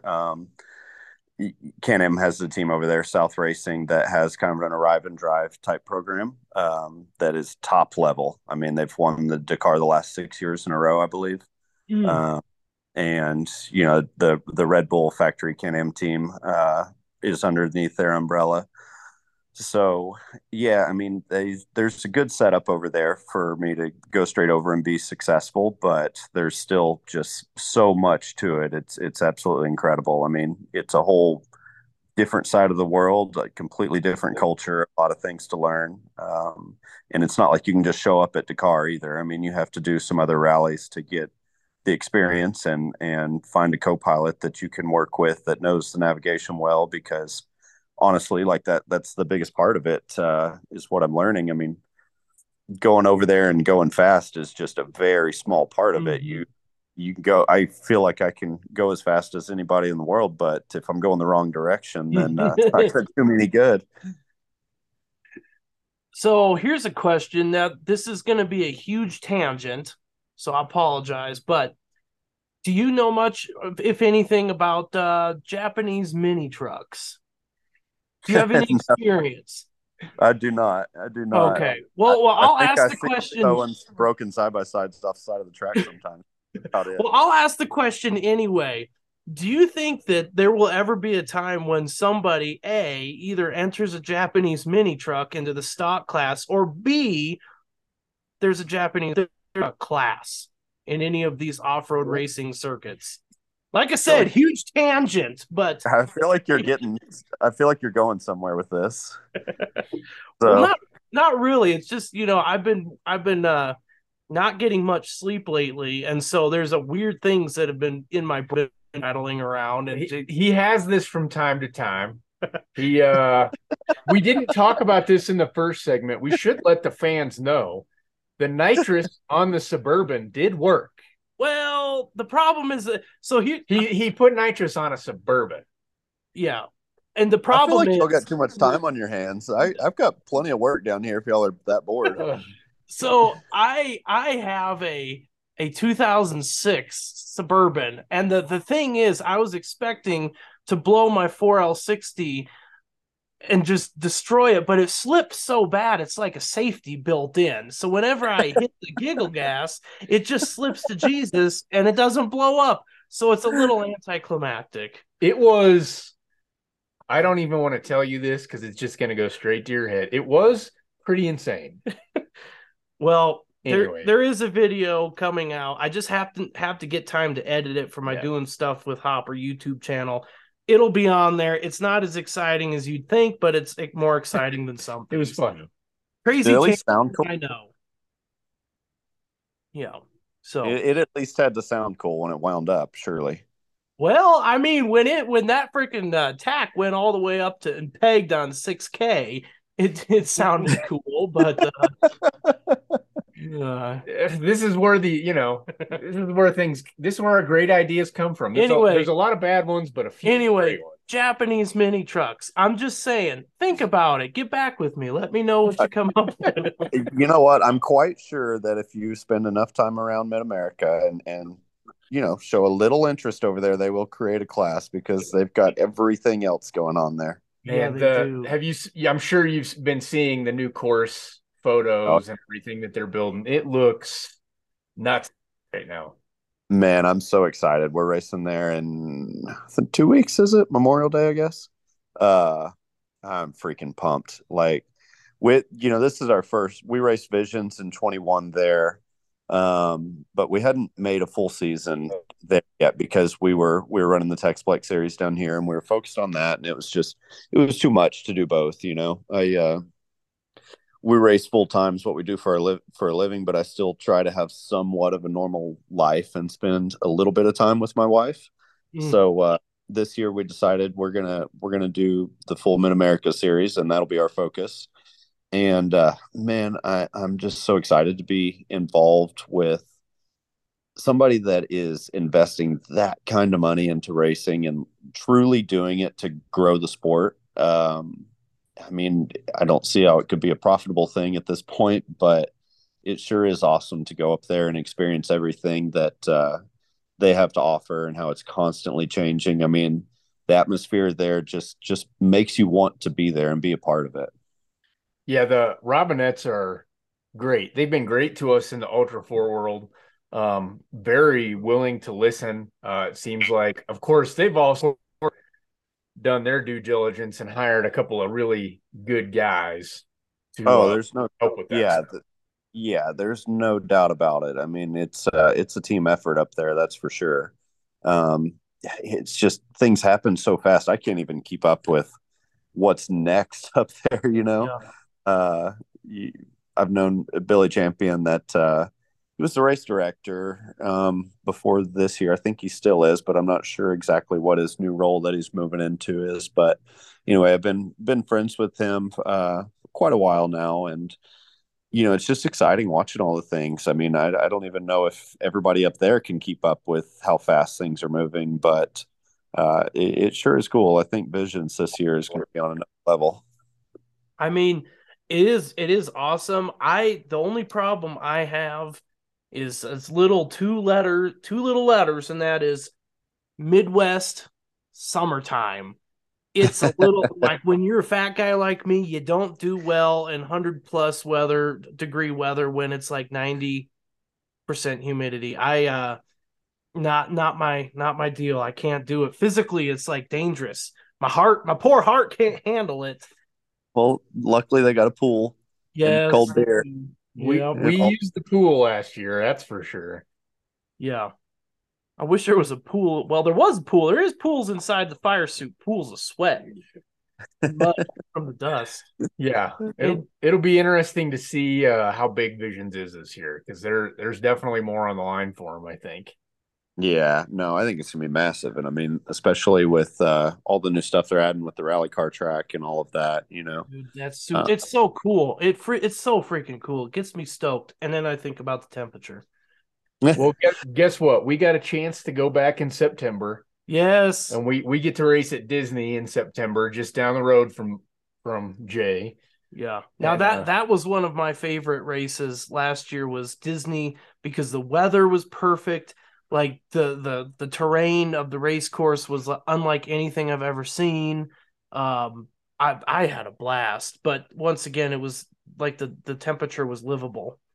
Yeah, yeah. No, it's kind of weird because like we're about 4 hours north of Houston, Austin area. I'd say Houston actually. Austin's about 3 hours, but anyway, the temperature from down there and the humidity level to where I live is quite different. And then you go 4 hours north, like towards Tulsa and Jay in that area, and they get a lot more snow than we get, and but I think they're all just hot as hell in the summer. They're still getting away from it.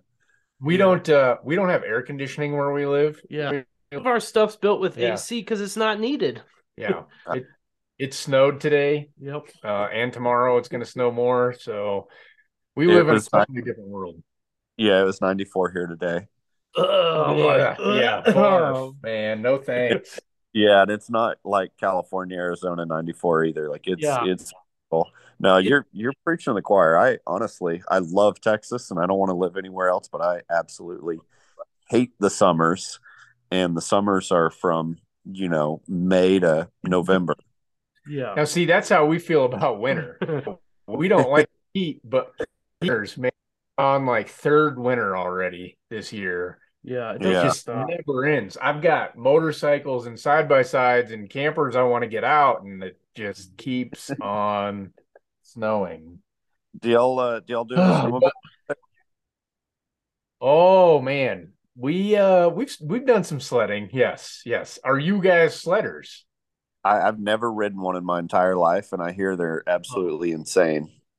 We know some guys. We can help you with that. It Yeah. it is insane. When I moved up here, that's what I that's what I got into. And man, you want to talk about a good way to hemorrhage cash. If the snowmobile game changes faster than the UTV game, 100%. We used to always say a 3-year-old snowmobile is more worthless than a 3-year-old computer. Really? Dude, it just changes so fast, and the pricing and the cost is increasing, just like UTV. Where 2015, I would be really heavy in a sled at 15 grand, and it would be a beautiful snowmobile. That now costs 30 easily Oh to build. wow. And Jeez. UTVs are no different. We're seeing more and more of these 35 to $40,000 stock in the UTV world. But Yeah. man, there is nothing like. There was a winter, correct me if I'm wrong, Jeff, where it only snowed like 18 inches, and we were like, is that even enough powder for us to go ride? Like, we were powder snobs for a while. I've never heard anybody say 18 inches wasn't enough, but uh, It's when you rode on a 3 foot day and that snow is coming over the hood, and just, man, you ride in the parking lot for 3 hours. I mean, yeah. but That's we awesome. keep in mind, man, we live 45 minutes from some of the best backcountry snowmobiling, in my opinion, in the world. Um, Yeah. and we have some of the biggest snowmobile names out there around here. So yeah, man, we'll have to Yeah, come on up. yeah, we'll have to have you come up in the winter, man. We love to get dudes from Texas just shit face stuck in chest deep snow. You'll hate life for a little Yeah. bit. That sounds miserable. But speaking of snowmobiles and back to racing, um, in snowmobile racing, I don't know any of the series. I don't keep up with it at all, but I know the guys that can talk about it. How every year the manufacturers can Ski-Doo, Polaris, Arctic Cat, all of them get together. They kind of discuss what they're coming out with, and they decide upon a rule book that Okay. goes across every series that the manufacturers are going to support. And I think if they could do that with side by sides, Oh, that that'd be huge.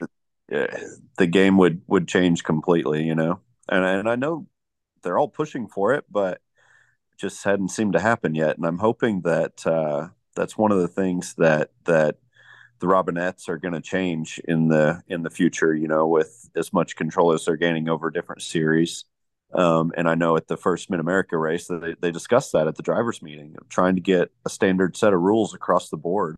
And of course, you're going to have different rules for different disciplines. Can't have the same rules for short course that you have for Ultra 4 as you have for desert racing, but uh, I think things can be organized quite a bit better instead of every single series you go to. It's a completely different set.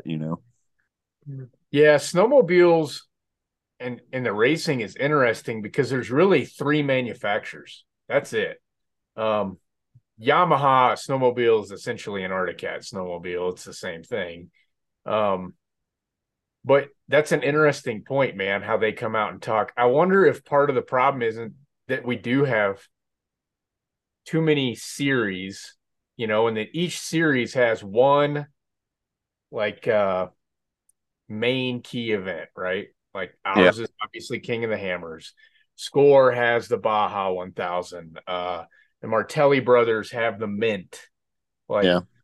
there's got to be a way to get all those guys in a room. And I think you're right, man. Jason Robinette and his staff might be the ones to do that, maybe. I sure hope so. I mean, I've got high hopes for them. I feel like they're doing it for the right reasons. I I hope they are. I'm quite sure they are. So I think you're right. I think they will be the ones that can bring everybody together. I mean, if anybody can do it, it's going to be them for sure. Yeah, yeah, So it's an exciting time to be a UTV racer for sure. yeah. See, Hopper, Much exciting UTV blame race. it is. That's you. You're a UTV owner. Japanese mini trucks. I'll message Alan Johnson tonight. We'll ask him about the Japanese mini trucks and see what we can do. I'm sure it can be done. It's probably Yeah. not a big. We actually discussed driving one of our friends' Japanese mini trucks from Denver to the race in Montana. I don't think he could get the thing plated. That was the actual problem. Why is that a problem? Well, there's stuff with imports and tariffs. He bought a place in Texas that sells these things, and where they get them is, as far as the U.S. government is concerned, questionable, I guess. There isn't the paperwork that they probably need, and a lot of guys use them on their ranches and yeah, I mean they're not. I've actually seen quite a few of them around. I mean, I've never spent any time fiddling with one, that's for sure. There's definitely a process to get them legal to get plated, and it's a fairly complicated, at least in Colorado, drawn out, convoluted process. But Colorado like to add extra steps to everything. So yeah. I don't know what license plates they're stopping you for, though. I think every year we load up for KOH and we have to add trailers because we have so much crap to haul out there, and none of them have plates. Either don't have plates or they're expired, or I shouldn't be saying it, probably pulling them off other trailers. I mean, a little bit of a tangent, but because we're talking about UTVs and license plate, my Razor is license plated. That's not an actual my Razor plated. Yes. Mm-hmm. So that when I go to places like Wyoming, Utah, California, New Mexico, all those places, there's certain things I can do with it on certain roads. I would love to see somebody race KOH with a license plate on the back of their UTV. A buddy of a good friend of mine, actually, George White, does our suspension with Double E Racing. Good buddy of his has an X3 with a Volkswagen Bug body on it. Yes. And I mean, it's sweet. It's got air conditioning and all this stuff, but it's his daily driver. That thing, man, he told me it crossed 80,000 miles. Like, I swear that had to be a year and a half ago. So it's got to be well over 100,000 miles at this point. Seen those builds on the internet, and that'd be my Japanese mini truck dream. Yeah, yeah, that'd be cool. I always kind of thought, would an X3 with a truck body on it fit in the 4400 class a little better than what we have? But there is a company out of Europe, and you can basically take your X3 or your Razor Pro chassis, and you can make it look like a trophy truck. Yeah, no, I've seen them. They're sick. They're a little expensive, but no one would even know. I mean, would a guy even question it? It's a smaller truck. I want to say it's Klein, something like that. Yeah, that sounds right. Hey, chill. Yeah, I think that. And we're talking about this. We also got to bring up the other Can-Am guy who we haven't had on the show yet. Hubert, the redneck, Travis Pastrana's guy. Yeah, has his X3 across the country. Yeah, Hubert's gnarly. He I love that guy, man. He's I met him at KOH first time, and he's a good dude, man. Pretty genuine for sure. That's where we've met him and talked with him. One of the nicest. I mean, there's everybody at KOH is nice, but he is one of the most approachable, nice guys there is. No, he really is. And I mean, you see him on TV and stuff, and you expect him to be, a famous dude, but man, he is so down to earth, just regular guy. And I mean, shoot, everybody you meet is really, but yeah, he's a good guy, but I can't imagine wanting to drive a side by side completely across the country. They're cool and all and comfortable, but I'm tired driving my F350 for 5 hours, much less a side by side. Oh, yeah, now you mention that, we do have a bit of a drive next week. Mm-hmm. We've got How far are you guys? I think it's about 10 hours. Kyle told me it's 22 or 24 for him. Damn. Ohio. Yeah, it's a long ways. I didn't really think about it. I didn't really think about where Montana is. I was just thinking it was straight up, but it's not. Montana's, it's kind of like American Canada. Yeah, yeah, exactly. It's a long ass ways. Or is Canada like Canadian Montana? I don't know. It's Canada's a weird country because it's like another country, but it's not another country. That's it. It's strange. Yeah, yeah. I've made a few trips up there. I actually really enjoy Canada. In Montreal area, I always like the food. It's always Oh, real. yes. Oh, we have not made the French Canadian joke with the Can-Am driver. Do you speak French? But yeah, we Yeah. How do you read the manuals, the service manuals? Oh my gosh, everything they make is in French. well, luckily they all speak English, so it's fine. The funny thing is, so I'm a volunteer firefighter here, and we all have the eagle head on our helmets. Well, Canadians have a beaver instead of a head on the front of their helmets. So it's always, we've had a few Canadians come down visit our station in the past, and it's always fun to look at their helmets and make fun of the beaver head on their helmet. Funny little side note. Beavers are not. Beavers are a hot topic around here right now. Yeah, are they out in force? Oh man, we've got so there's like a couple trees on our property that I really like. One of them is massive weeping willow tree that is right on our lake between my house and Cody's house. And Cody had planted this tree like, I don't know, 8 or 10 years ago or something. And all the other willow trees around the lake, they grow like weeds. We cut them down once a year, and by the next year they're 25 feet tall again, except for these weeping willow trees. And this freaking beaver just chewed it down the other night while we were asleep. No. So pissed. Well, I tell you what, they're destructive. Man. Oh, they are destructive little effers. Yeah, you spend your life trying to pull their dams apart, and it's just, oh my gosh. But when we were kids, we did have a pet beaver. We were out doing something. My brother actually had it, and he was doing something and found and saved one of the kits. And they're like one of the coolest little pets you could ever have. I tell you what. But otherwise, freaking garbage. Destroy everything. Yeah. This is ironic because tomorrow at work I have to actually take down a beaver dam. Oh my gosh, they're awful. Yeah, we've been putting it off, but she's backing up our stream. So what do you got to do? Yep. Yeah. Well, so one question we try to ask. If I don't ask this, Casey Gilbert's gonna text me and get all hussy and fussy. We got to know how you eat your bacon. Crispy, chewy. Man, that's a good call. It's hard to screw up bacon, to be honest with you, as long as it's not burned. And even burned bacon's still delicious. So, but if I had to pick,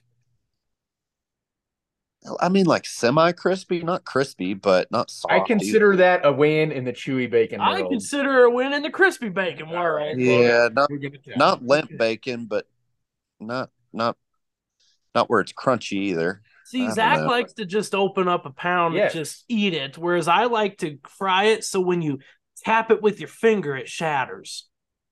We're opposite. I'm pretty sure I don't have any bacon here, and I'm kind of tempted to run down to Dollar General now that we're talking about it. Oh, dude, I'm starving. I haven't had dinner yet. I basically look at bacon as a thick piece of ham, and you would just eat a piece of ham out of the fridge. Why can't you eat a piece of ham out of the fridge? Be crispy. You just eat it raw? I mean, pretty much, yeah. Packet? Yeah. No.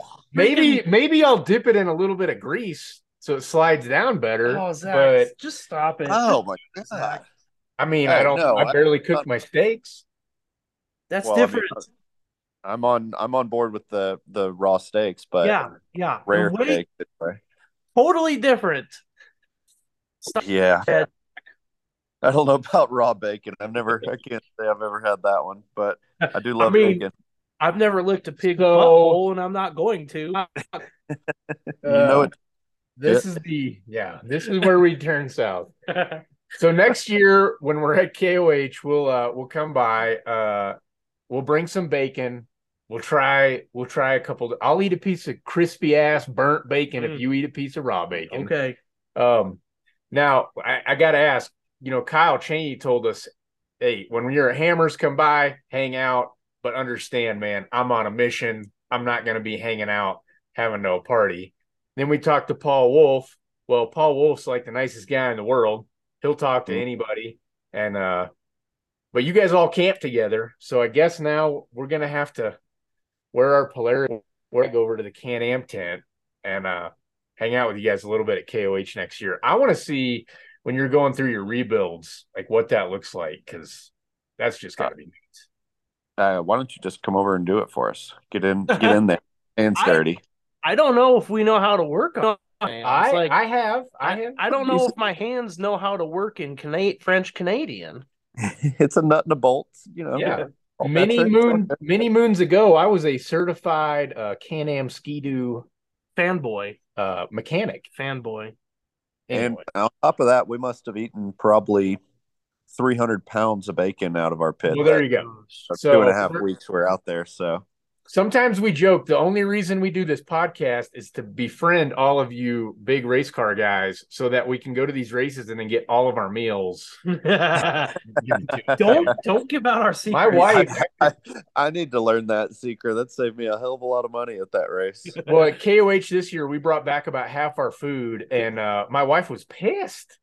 She was like, I bought you all this food. Why didn't you eat? And I was like, everybody kept feeding us. I mean, and sometimes we don't eat for like 3 days. Yeah, you kind of just forget. Well, I don't. No. I don't forget to eat.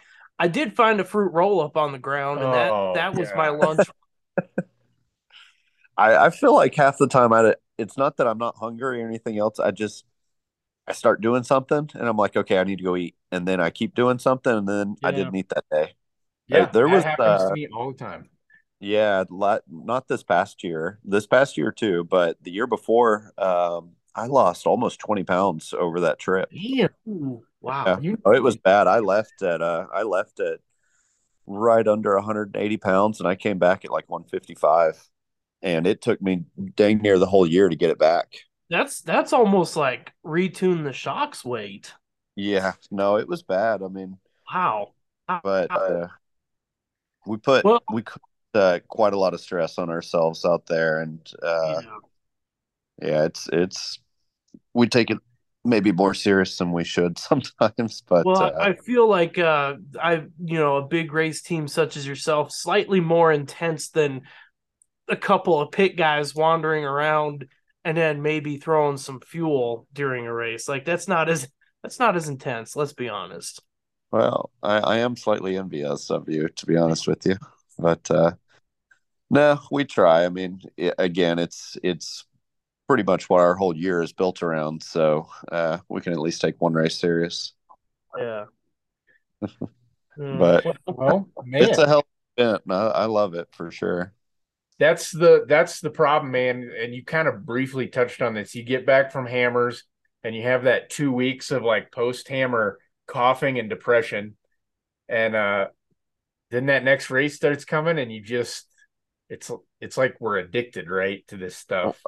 Oh, it's funny, like no bullshit. By the time we spend almost 3 weeks out there, and we've got a pretty big crew. By the time we leave, everybody hates each other. We're all tired. We're all beat to hell. There's nothing worse than packing up the whole pit after the 4,400 race and trying to get the hell out of there. And the whole time you're packing, you're like, I am never doing this again. Screw this. Awful.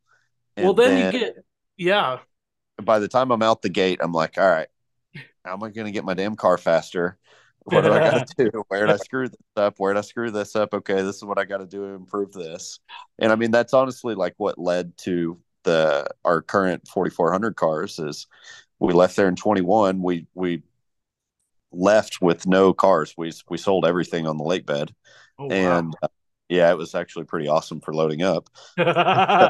Yeah.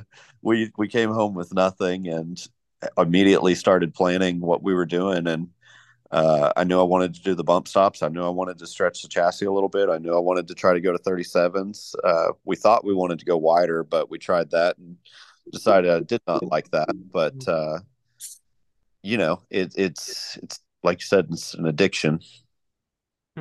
Drugs would probably be cheaper, to be honest. Yeah, there's no doubt. I can tell you that. But I also say if I can get my son hooked on this, he'll never be able to afford drugs. So or anything else, or a house, or college, or you don't need those things, man. You just need a nice big toter, yeah. Couple Damn of sure race can't cars. afford a girlfriend at that point. Oh gosh. Well, you're married, so you've got that locked in. That was strategic. Yeah. Our wives are pretty much the only reason this can happen. This is the only reason we can function to do this, I think.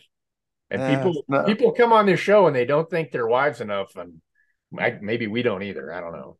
Hey, I'm right there with you. I met my wife when I was 19, and we've been together ever since. And she traveled the country with us for 10, 15 years or so. And she doesn't come to quite so many races anymore, but I mean, she damn sure had been around the block with us. I remember, there'd be 6 of us in our F550 traveling across the country, and she and I'd be asleep in the floorboard of the back seat. And my brother'd be in the back seat. My mom and dad be up front driving, of course. And yeah, I mean, those were, and 3-4 dogs in there too, and everything else. Everybody's all sprawled out, but I mean, I could probably handle all that. And I love my brother, and I'm sure he'll listen to this, but that part is having to be in there with my brother. Like, I don't know how you guys function. Like, you must have yeah. A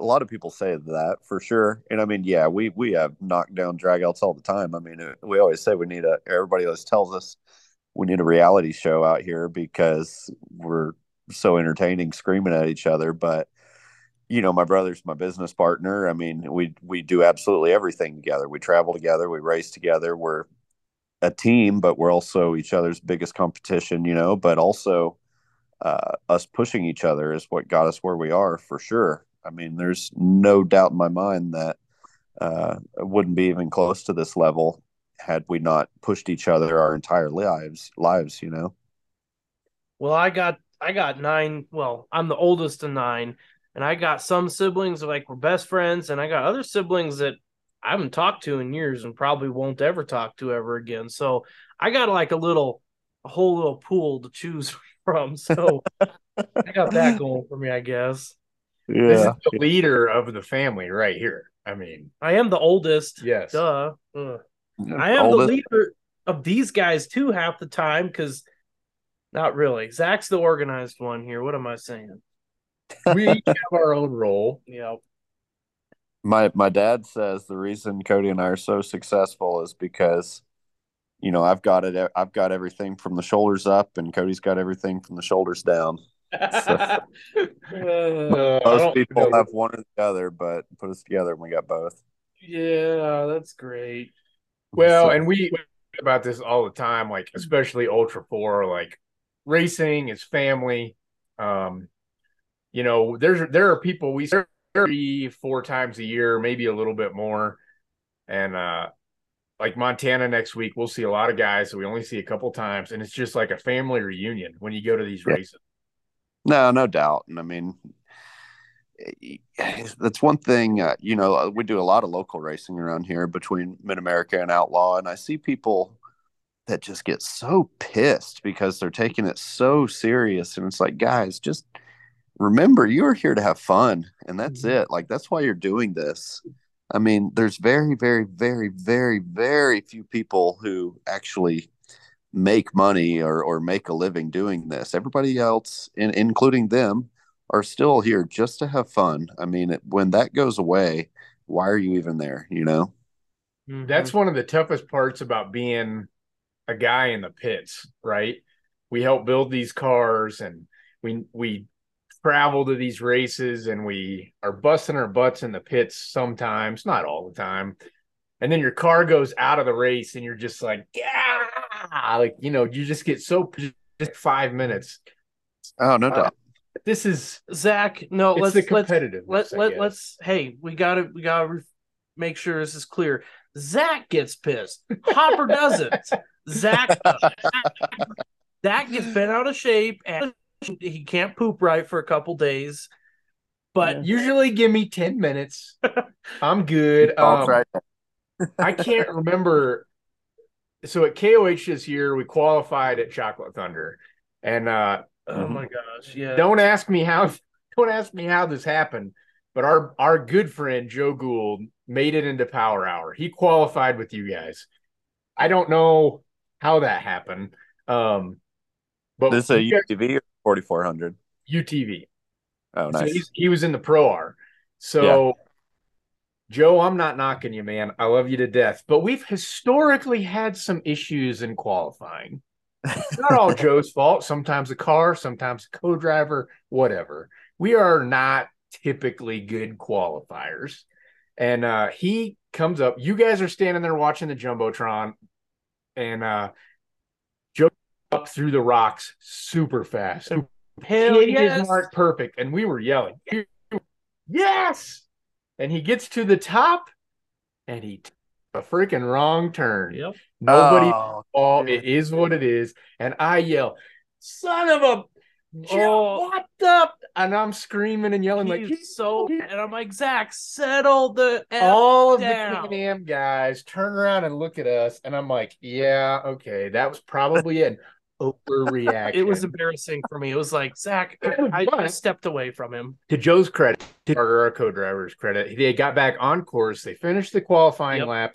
It was not a great time, but it was a time. And I had to remind myself that was the goal, just to get a time. Yep. Right? And he did exactly probably better than mine. I botched qualifying to be just about as bad, I think. I jammed through that. Yeah. I got through that obstacle super good, you know, and you make the right, you go up the hill. Well, as you're cresting the top of that hill, there was a line to the right where you could kind of shortcut the corner there by 10 or 15 feet. And it had been taken a couple times. And I saw it on the Jumbotron, and Cody and I were talking about it. And he was right after me. And, you know, as soon as the first guy cleared the rocks, that's when they were going to send the next guy. Well, I took that line and it sucked. And I told Chad, I was like, hey, radio Cody, tell him don't take that line because it was terrible, you know, because you kind of had to like find the course again. Well, I had the radio button right beside the start button. So when Chad hit the radio button with his knuckle, he hit the start button, which killed the car. Whoa. And so I'm going across that wide open. All of a sudden I lose all power. And I'm like, what's going on here? And I'm like hitting the button, but the car's not firing, or at least I can't hear it's firing because of the ear cups and everything. And I pulled to a complete stop. Car fires right back up, but take off. But of course my time was terrible. You know, I think I qualified 14th or so. And I was so pissed. But I thought qualifying at Chocolate Thunder was freaking badass though. Oh, it was. I mean, it was different in the last few years for sure. Oh, I loved it. You know, it was the other ones, you know, it's more like just a short course sprint, you know, and with one little rock ledge in it. But that was actually a real rock race challenge. I wish they had left her problem and idle issues in it, but I could have definitely seen where that would have been a traffic jam also. But it was pretty cool. I really enjoyed that. Well, it was strategic for those mid-pack to backpack type guys to maybe not qualify, right? Save the car. They're not going to do anything crazy. I know for us, by just completing that lap, we got to start in the middle of the pack, which, you know, that's nice. Gets you ahead of a few traffic jams. But sure. Anyway. Surely y'all saw the video, that slow motion video of Brendan Thompson's run up there. Yeah. Mm-hmm. That was probably one of the sickest things I've ever seen in my life. The other great clip was Paul Wolf in his 4400 car when that top section you're talking about, he pretty much just cleared it. Bombed off of it. Yeah. And I think he even said that was a mistake. That wasn't what I was going to do, but it was fast. He only outqualified everybody by 6 seconds. Yeah. It's just when you're a guy in the pits, man, you don't have any control. It's tough for you. I guess. I don't know. Next week at Montana will be fun though. We're pitting for so many dang cars, man. This is gonna be fun. Yeah, it's gonna be a good race. I mean, we could be pitting for you. I mean, if y'all got a car ready for me, a 4400 car, I'll be there. We don't quite have that budget. We're not big time. Yeah, just a couple of guys in the garage. Small, yeah, but you know, don't threaten us with a challenge because we do know some people. 4400 Japanese mini truck. Well, hey, we got a week. I mean, it's legal. Passes. Oh gosh. We're kind of wrapping up, but that brings me back to one of the things I was going to ask you about. So we've talked a ton about UTVs. Obviously, that's your guys' world that you live in. We've seen guys like you. Usually, UTVs would be a feeder league or a feeder class, right? NASCAR, you go from the trucks to the Xfinity cars to the Cup cars. In the past, not a lot of guys hang around. They have some success in the UTVs or the 4,500 class, and they bump up and up and up. You guys have really said this is going to be where we're going to live and where we're going to race. Now you've also got guys like Paul Wolf who have great success in the UTVs, and then they go find a 4,400 ride. Yeah, tell me about that. It's funny you say that because actually we have that conversation all the time. Of course, I would love to race a 4,400. I think it'd be awesome. But the level of support that we have racing UTVs, I mean, we're not rich guys, we make the best of what we have. But, for me to go buy a 4,400 car or build one and race it is not really an option, and even if I did have the option, I really love racing my UTV, it's that evolution that we were talking about. I mean, 4,400 cars have definitely changed over the last couple of years, but I don't think they're doing it at the rate that UTVs are. And it's cool to be involved with a manufacturer that's evolving that fast and being always on the cutting edge of getting to see the newest, coolest stuff first, and have the opportunity to race it. Again, like I mentioned earlier, I want to go race the car. I don't want to do it so that I can get into a T1 car. I want to go race a UTV over there, and I think within the next 10 years, the UTVs are probably going to be the fastest thing out there, short of maybe the all-wheel drive trophy trucks. And one of the biggest classes. I mean, we're already seeing it overtake the car counts for sure. Oh, that's for sure, and I mean, all the top guys are racing them, What I love about Ultra4 and especially KOH is that all the guys will talk smack. But then they're racing them on Thursday too because, practice and, learning the course. And man, they love racing those things just as much. They just don't want to let people know it, I think, sometimes. It's just a different class of vehicle. That's it. I mean, it's still racing. It's all the same shit. It's just, it's a little bit lighter, a little bit less power. Actually, a lot less power, and a lot lighter. But you know what I'm saying? I mean, just a different discipline. That's it. Well, I think it's cool, man. 250, I think you guys, you and Cody, and like I said, Paul and Kyle, you guys are definitely the top of the pack in the racing that we do. And it's fun to see you guys dedicated to that. Even with Paul going into the 4,400 car, he still races the UTV everywhere we go. And you guys really, yeah.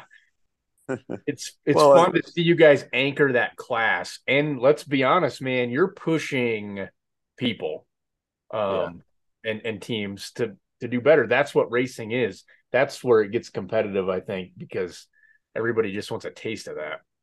No, I agree with you. I mean, and we try to set a good example, for younger kids getting into this and people coming up through it. But like you said earlier, everybody's a family. I mean, there's not and to your point earlier about being able to just buy, the same thing we have. I mean, it's true. We don't keep secrets from anybody. Anybody that asks me anything they want to know about any of our race cars, I mean, we're completely open book. I hate seeing people get into this, waste money on a bunch of stuff they don't need in order to go fast. Everybody thinks they need to just put tons of power to them before they do anything else. And then they get frustrated and burned out and quit, And the sport's entirely too small to have people come into it for a year and a half, and then decide that it's just too much. And the only reason that they were put into that position is because, they weren't really guided on what they should and shouldn't spend money on. So yeah, buckle up, man, because you ain't getting out of this UTV world for a while, Hopper. You're committed now. Yeah, you can't avoid it. You're way too financially invested to quit. Yeah. Freaking pot commitment point. Well, yeah, man. Thanks for coming on tonight. This is a little different because we didn't talk so much about your background and where you're from, but we did talk a lot about UTVs, which make me feel good. Yeah. Nobody cares about where I came from anyway. It's fine. It was great to get you on. Like I said, we've been trying to get you on for a few weeks, man. And I guess if people are tired of hearing from all these Can-Am drivers, somebody's going to have to show up that can drive a Polaris and ask to be on the show. I don't know. Just interview yourself. We're not drivers. We're pit guys. I interview myself in the shower. Every time I take a shower, I talk to myself. My wife's like, "Who are you talking to?" I'm like, me. I'm just practicing. Yeah. All those witty comebacks that I missed out on during the day. I repeat them to myself. That'll piss you off. I live with that. My wife is entirely too witty, which seems cool and all because she's so funny until you live with it and try to keep up, and it's not that enjoyable. But on that note, your wife's great. She supports you tons. Yeah, that is absolutely right. Got to leave on a good note, man. Yes. Don't it? Yeah. That's right. We really appreciate you meeting with us. I know it's late where you're at in Texas. Shoot, it's late where we're at. I haven't eaten dinner yet. Goodness. Yeah. You'll be all right. Oh, shush. Yeah, man, we look forward to hanging out with you at the next race wherever we cross paths at the race. But yeah, man, good luck. Congrats on Red Bull. That was awesome last week. I typically do not watch those races, but I tuned into that one. That one was sweet, man. I think that whole series is freaking badass. How it's like every single race is a completely different discipline, I think that's a lot of fun. They've got one somewhere up in Alaska coming up before too long. I mean, we've never been to Alaska. Nope. I mean, you're going to Montana. It's halfway at least. I mean, Alaska's like Canadian Montana. U.S. Alaska. I don't know. We've lost him. On that note. Yeah. Well, like I said, thanks for joining us tonight, man. Just a big shout out to everybody driving to Montana that's listening. Be safe. We're excited to see you up there at Montana. Anybody that needs some help, let us know. If we can't help you, we can hopefully maybe connect you with somebody. But big race in Montana. We're excited. Everybody, this is our first race since KOH, and it'll be Dumpster Fire Off-Road's debut. As we mentioned, the new race cars, two old race cars first race. So we look forward to seeing everybody out there. Thanks for listening, guys. We will not have an episode next week because we will be in Montana. And nobody wants to listen to us while we're in Montana doing pre-race whatnot. So thanks for listening, guys. Thanks, Hunter, again for joining us. Catch you all in a couple of weeks. And like I said, everybody be safe out there. You've been listening to The Pit Guys. Follow us on Facebook, Instagram, and all major podcast platforms. We'll see you at the races.